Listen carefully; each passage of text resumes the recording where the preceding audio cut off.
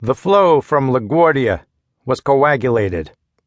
An 18-wheeler, like some behemoth suddenly intent on suicide, had swerved across the median, ended the lives of 5, and now lay there on the Grand Central Parkway with its exposed underside looking rigid. Mitchell Lawton was the passenger in a much-abused fleet taxi 64 lengths back from the collisions. In fatalistic measure, death had missed him by, at most, half a minute. The taximeter was ticking away voraciously. Each time it went "Gulukit" to register a greater amount. Mitch was made to think how this was another of those wastes of lifetime.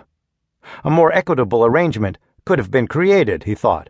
For instance, when forced to wait like this, why shouldn't a person be allowed to call time out or perhaps even receive a credit on the other end? He'd certainly done more than a fair share of unfair waiting this day. The flight to Boston had been delayed a half hour because of air traffic.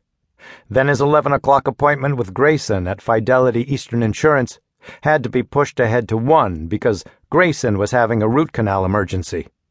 And now this tie-up. Already it had cost Mitch nearly 40 minutes. For what must have been the 100th time, he told himself to relax.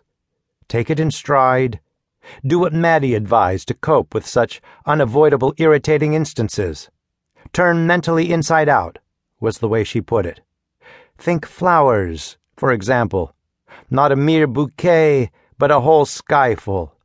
Or think of finding a downy bird belly feather that could be kept mid-air by the slightest breath for miles and miles over an ideal endless meadow.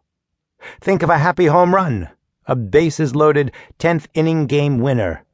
Whatever it took to transcend, Maddie prescribed. At times, Mitch had been able to perform her inside-out trick. Not often and not easily, but he had. However, this afternoon, it was impossible. The taxi seat was one reason. The foam rubber within it had given up 10,000 passengers ago. What the rump got now was practically all inflicting springs. What's more, the seat refused to stay in place, kept shifting forward from its proper slot beneath the back cushion. The ashtrays stunk, were stuffed with stubs and used tissues. No air conditioning. The unclosable windows were cross-ventilating exhaust fumes. Then there was the driver of the next car over. Emaciated, brittle-looking woman with a mass of hair and impossible red.